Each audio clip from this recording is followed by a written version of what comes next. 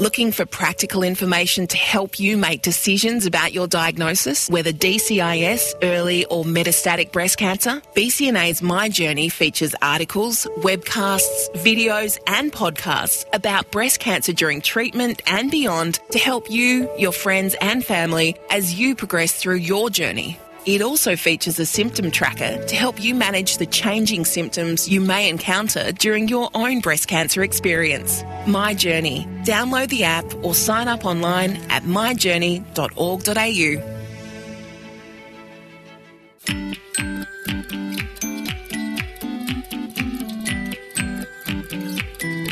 Let's be upfront about the challenges of accessing specialised breast cancer treatment when living in rural, remote and regional areas of Australia.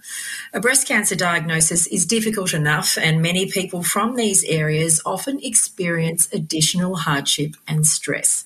Joining us for this episode of Upfront are Sandy Vlatko and Asha Scott. Sandy is a McGrath breast care nurse who's based at Kalgoorlie Health Campus, located 595 kilometres east of Perth. Asha was diagnosed with breast cancer in 2018 and had to travel to Perth for a large part of her treatment, including surgery, IVF and radiation. Sandy helped support and navigate Asha's complex medical situation and organise her treatments away from home. This episode of Upfront About Breast Cancer is an unscripted conversation with our guests. The topics discussed are not intended to replace medical advice, nor necessarily represent the full spectrum of experience or clinical option. So please exercise self-care when listening, as the content may be triggering or upsetting for some. Welcome to you, Asha and Sandy. Thanks for having us. Thank you, Kelly. Asha, it must have been an awful shock being 34, just married and diagnosed with breast cancer. Did you know where to turn? No. It's not something that you get taught at schools, or, it's being young, it's not something that I was aware young people would get. I thought it was, an older person's disease. So, yeah, not having much information at the time when diagnosed, it was pretty scary. Very gut punching. Did you know what you had to do, and how did you find out where to get the best resources and support? My local GP delivered the news to me, and from there she said that someone would get in contact with me from our local hospital. And obviously from there, that's when I met up with Sandy. And Sandy was the one that literally did everything from there on in until I finished. So it was, she had all the information, all the resources available for me. She did everything that allowed me to be sick for the time being. So, what were some of the things that she did for you?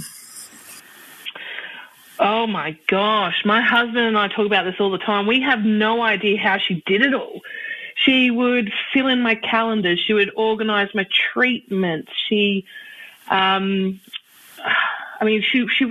I was actually away in Perth, she even organised for me to have a facial done down there. So it was, there was lots of little things that she did. Support. She organised my psychiatrist for me, counselling, physiotherapy, chemotherapy, radiation, a lot, and all on the run too. So we were on the road sometimes getting phone calls from her, and she'd, oh, don't forget to do this, and I've got you in for this.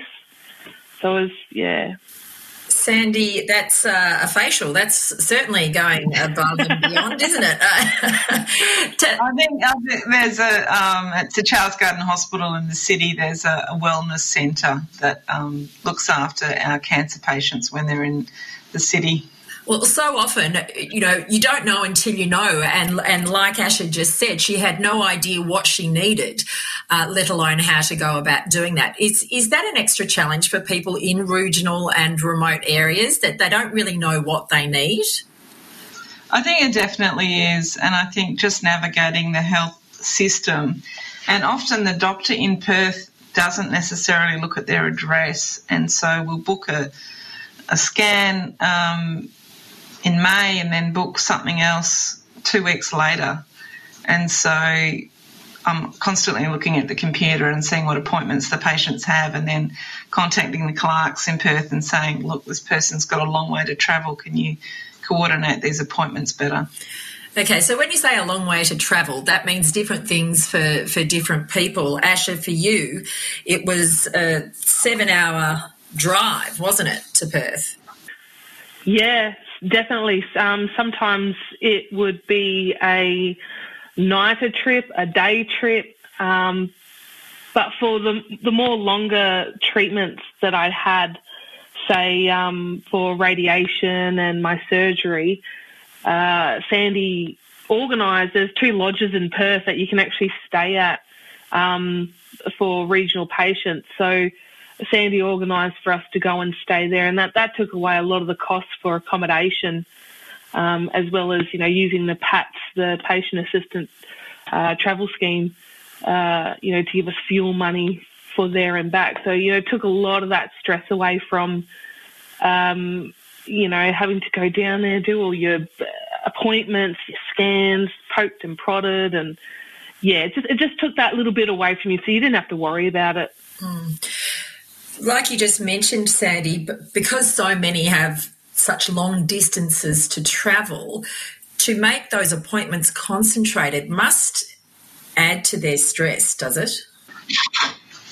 I think it does, but it's more about the patient frequently will come back after their first consult and then get a letter saying that they needed to be down there 2 days previously.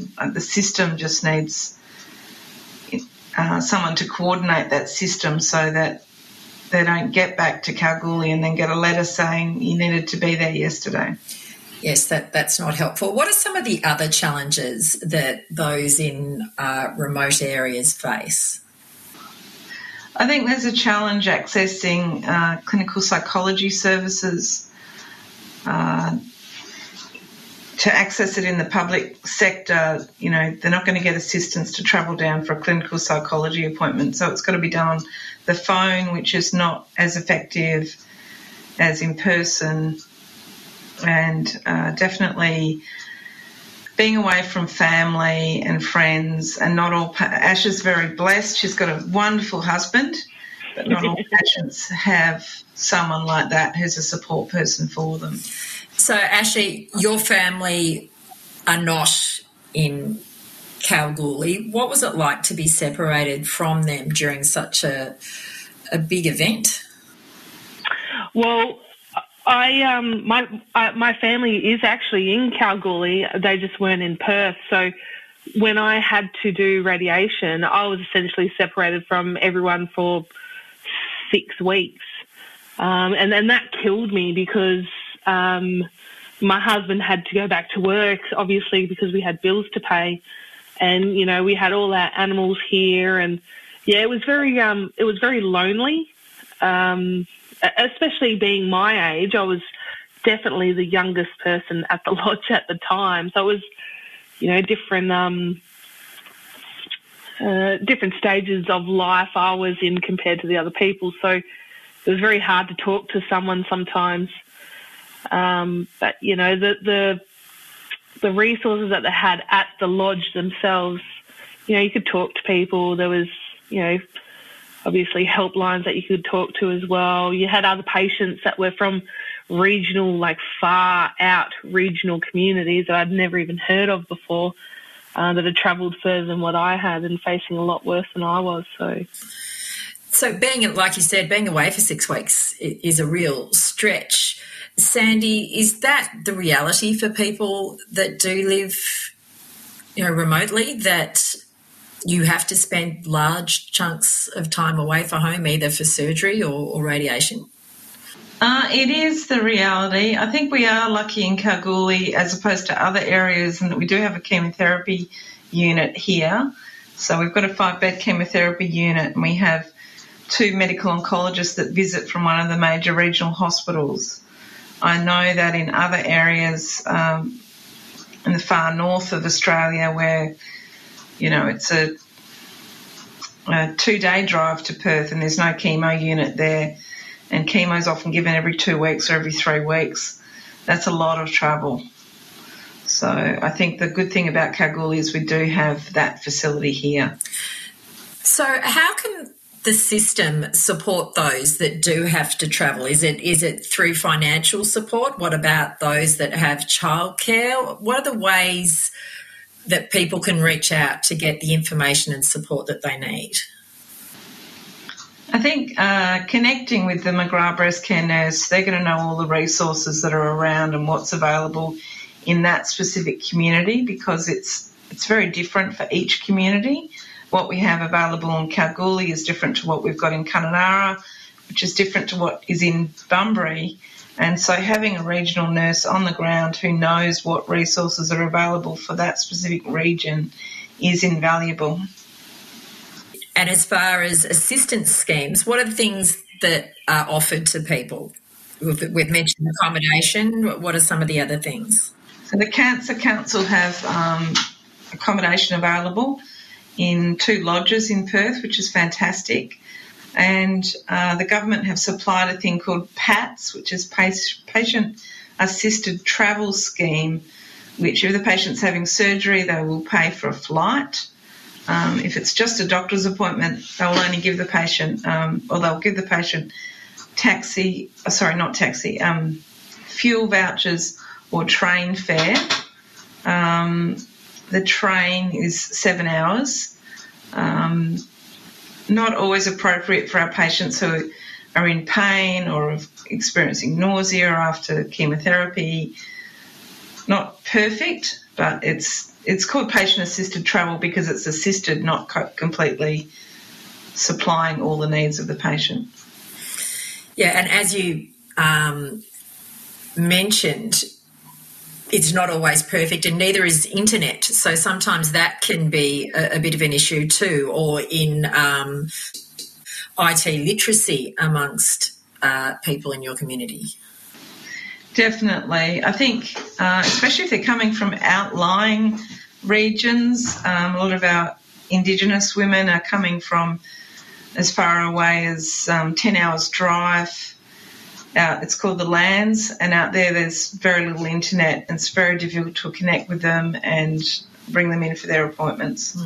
Do you find when it is so much harder to access medical help that people tend to not get the care that they need? Do they find it all too hard? I think that one of the roles of the McGrath nurse is to be constantly advocating for your patient, and I've just been to a support group and I'm encouraging the women there to go for their mammogram every 12 months, go for their clinical examination every 6 months. Alternatives to going to Perth is to find a good GP in the community who can organise those things for them. Asha, we've mentioned that you had to travel 7 hours. That's a lot of thinking time when you have breast cancer. It took a long time for you to get your initial test results, and there was a lot to organise. What did you do to kill the time? Well, actually, funnily enough, our plan was after we got married was to have kids. So we'd spent hours in the waiting rooms of doctors' offices just picking out baby names. That was the one thing that we actually helped get us through a lot of it. Because, you'd travel 7 hours and it was always just, you'd always be thinking about the what ifs and what happens and, should we prep for this? Should we, prepare for that? And so, you tend to find other things that you can concentrate on. And then that was one of the things was, Sandy always said, it's the quality of life. You've got to look beyond your cancer treatment. Like, what do you want to do after it? And that was one of the things that, we thought of was just every time we'd be waiting around, we didn't want to think about the doom and gloom. We just start picking out baby names. And you did have fertility treatment prior to starting your treatment for your breast cancer. How did you know to do that? So as we were starting on my journey, we were prepping for surgery and then we were going to do chemotherapy, then radiation, then hormone therapy after that. But somewhere in the prep time before it, Sandy actually stopped and said, you guys wanted to have a family? And we went, oh, yeah, we did. We didn't even think to ask about any of that because it was just all this medical info getting chucked at us. So we just thought, oh, my gosh, yeah, we totally didn't even think of that. So Sandy said, okay, well, look, we'll actually get you to do IVF before we start your chemotherapy. So we'll get your surgery done first. And then we've got a small window where we can try and get and save as many eggs as we can so that after your treatment, you can try and have a family afterwards. And then that's basically what Sandy did. She organised the IVF, told us where to go, where to be, who to see.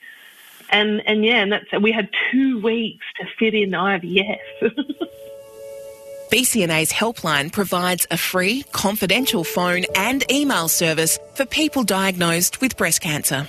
BCNA's experienced team will help with your questions and concerns and provide relevant resources and services. Call 1800 500 258 or email contact@bcna.org.au. So I think there's the Cancer Council put out timelines for when is the ideal time to start chemo after surgery, and it's kind of like a 4 to 6 week window that you need to assess what the patient's needs are before they start the chemo, as the chemo can affect egg production and so on, especially the goserelin that Asha was on. Which proved to be true as well. And not only was that such valuable advice from Sandy, because the focus quite rightly is on your health, but you don't want to get further down the track and wish that you'd taken some proactive treatment. But Asha, tell us where you're at now. Well, I'm 6 months pregnant now. So the whole chemo unit was cheering and Tim Tams were getting thrown around the bed in celebration. And now we're stuck for baby names. So I thought you spent all those hours picking baby names. Did you not write some down? Tell you what, I thought I was emotional going through chemotherapy, I tell you. No, yeah, so we, as you mentioned, so the chemotherapy did affect my ovaries, and it was luckily that we actually put some away. So, so we used one of those, and we're expecting a little boy in late January, early February. Which is just lovely. And the two of you have clearly formed a wonderful friendship and trusted relation. Yeah, well, I mean, Asha's such a wonderful person, and she's been so resilient throughout this, such a young age to be diagnosed. But she's reached out and she's accepted help when it's been offered, and that's a major way of navigating this whole journey. What are some of the other things that affected you, Asha, in that period of you being diagnosed, having surgery, having treatment? What, apart from the physical impact of treatment, did the travelling and the stress impact you as well? Yeah, it did. I think being so young as well, like you're still very social with your friends, and there was a lot of things I missed out on, a lot of my nieces and nephews' birthdays that I couldn't go to. As much as I tried to get out and do what I could, I think it was just more, it was very, very emotional for me. Like I said, every time I'd see Sandy, I'd be like, oh my God, and it was, she was like, it's okay, do this, you'll be fine. So she wasn't just my, my McGrath nurse. She was also counsellor. She was not just counsellor to me, also to my husband. You know, they do such a great job helping people and supporting. I think, yeah, just that whole support, because it does. Sandy's support doesn't just finish when you finish your treatment. You know, she does all these support groups afterwards. That there's some women that have been turning up for the last 5-6 years. You know, because it's just that support network in our community that makes it all that more bearable to get through, because it's such a traumatic experience. Yeah, and such a valuable go-between your healthcare specialists too, to really connect them and make sure that everybody is on the same page and up to date on what's happening with your treatment. Oh, absolutely. Sandy, do you remember that time we were actually sitting in the doctor's and I had an oncology meeting, and he would be talking to me and I'd be nodding my head going, oh, yeah. And then I'm looking at Sandy, and Sandy would then take the reins and explain a lot to me. So, yeah, so it was kind of, she was the buffer. She was the in-between person that really delivered that information in such a way that I could understand and that I wasn't fearful after that. That communication is so important. How do you facilitate that, Sandy, in your area? I think that you're meeting with the patients when they're having their chemo, and so they're telling you the things they're not coping with. And then when they get into the doctor, it can be intimidating. And the doctor will say, have you had issues with that? And they'll say, no, I haven't had any issues with that. But you'll go, yes, you have. Remember, you told me on Tuesday that you've had huge issues with that. So just reminding the patient so that they can get supportive therapies to get through their chemotherapy, particularly with Asha, because we were giving her chemotherapy for curative intent. I wanted her to try and get through it. Yeah. Asha, what were some of the other services or support schemes that assisted you apart from travel? So I actually struggled, like being young, you know, I went and bought that car and, you know, had a couple of loans. So I think financially I was struggling there for a little bit because, you know, I had the banks calling me up and I was missing repayments, and that was starting to get to me quite emotionally as well. So I actually didn't realise that after staying at one of the Cancer Council lodges, there was a pamphlet there that actually had, you know, the financial hardship, and it also gave me information. You know, I did not know that I could just call up my banks and say, hey, look, this is what's happening to me at the moment. And what they did was they actually stopped the repayments for X amount of time until I was better to be able to go back to work and start paying them off again. So, you know, that was something that I didn't even think about, you know, because my employer's insurance didn't kick in for about 3 months. So we were living off our honeymoon money and, you know, what savings that we had, very little after a wedding, I mind you. But, yeah, it was very, very stressful. Sandy, what are some of the gaps in the service that still exist, and how do people overcome them? I think, as I've mentioned already, there is a gap for trained clinical psychologists in the health system. There's such a long waiting list for that support. I think that there is a gap even with that accommodation. It's not always available. It's fully booked. And then you've got to try and, PATS will assist the patient, but you've got to try and help the patient get into private accommodation. And I think there's a gap in that. I think it would be fantastic if there were volunteer escort, you know, patient support people that could travel with the patient to Perth and help them navigate getting a taxi or whatever they need to do when they're feeling so unwell. Yes, because Ash was really fortunate that she had a husband that could make the trips with her. Not everybody has that. Yeah, that's right. And particularly in the regional setting, especially in Kalgoorlie. It's a mining town. Most people are both working in couples, and it's hard to get a friend that can come with you. And we do have a young population in Kalgoorlie because it's a mining town.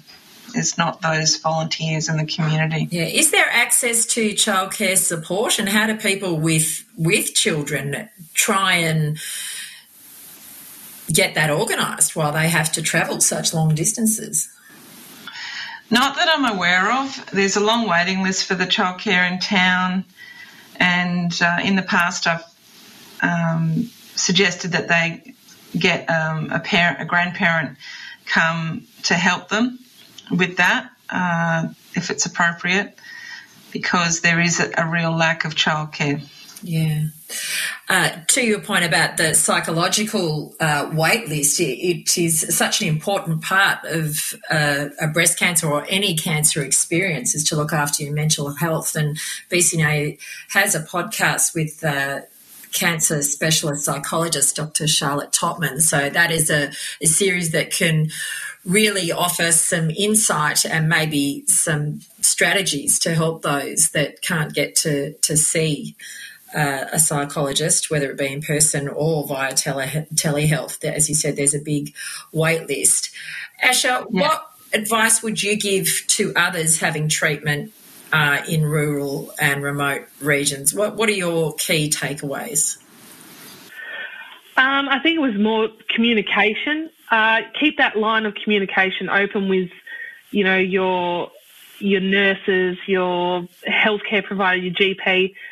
As long as they are aware of what you're going through, what you're feeling, they can give you assistance, or they can give you information that can make your life just that little bit easier to get through such a really traumatic time, It's because it's not just you that's going through it as well. It's also your family, your loved ones that are feeling the ripple effects as well. So that was probably one thing. And also just early prevention. Make sure that you check yourself before you know your own body.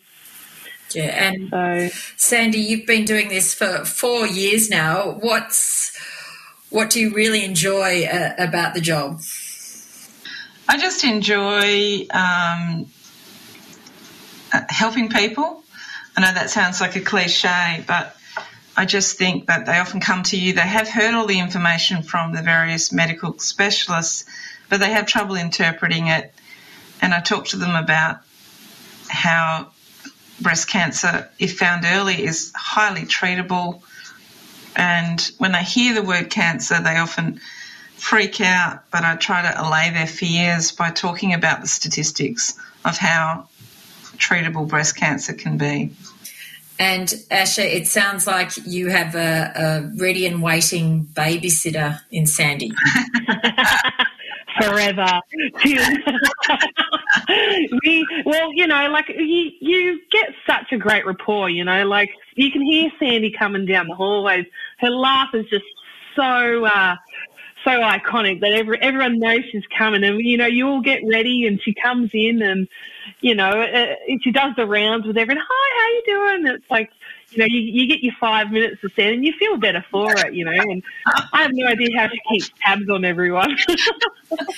And so clearly it's support. Support is really important from particularly people like Sandy. Absolutely.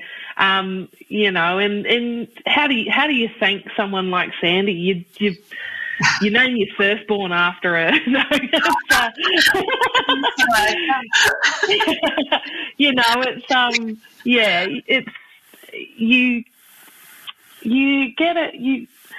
get a connection with that person for life. Like I said to many people, she may see 1,000 faces, but I'll remember her for the rest of my life. Yeah, that's nice. Thank you. Thanks, Asha. Thank you both for joining us, and we wish you well, Asha. This podcast was brought to you with thanks to Cancer Australia. BCNA's My Journey also has a range of resources for people living in rural, regional and remote areas affected by breast cancer and the treatment. So sign up by visiting myjourney.org.au. And BCNA's online network is also a fantastic resource with an online peer-to-peer support community that's open 24 hours, 7 days a week, and you can connect with others going through a similar experience. To join, visit bcna.org.au. Thanks for joining us. I'm Kelly Curtin. It's good to be upfront with you.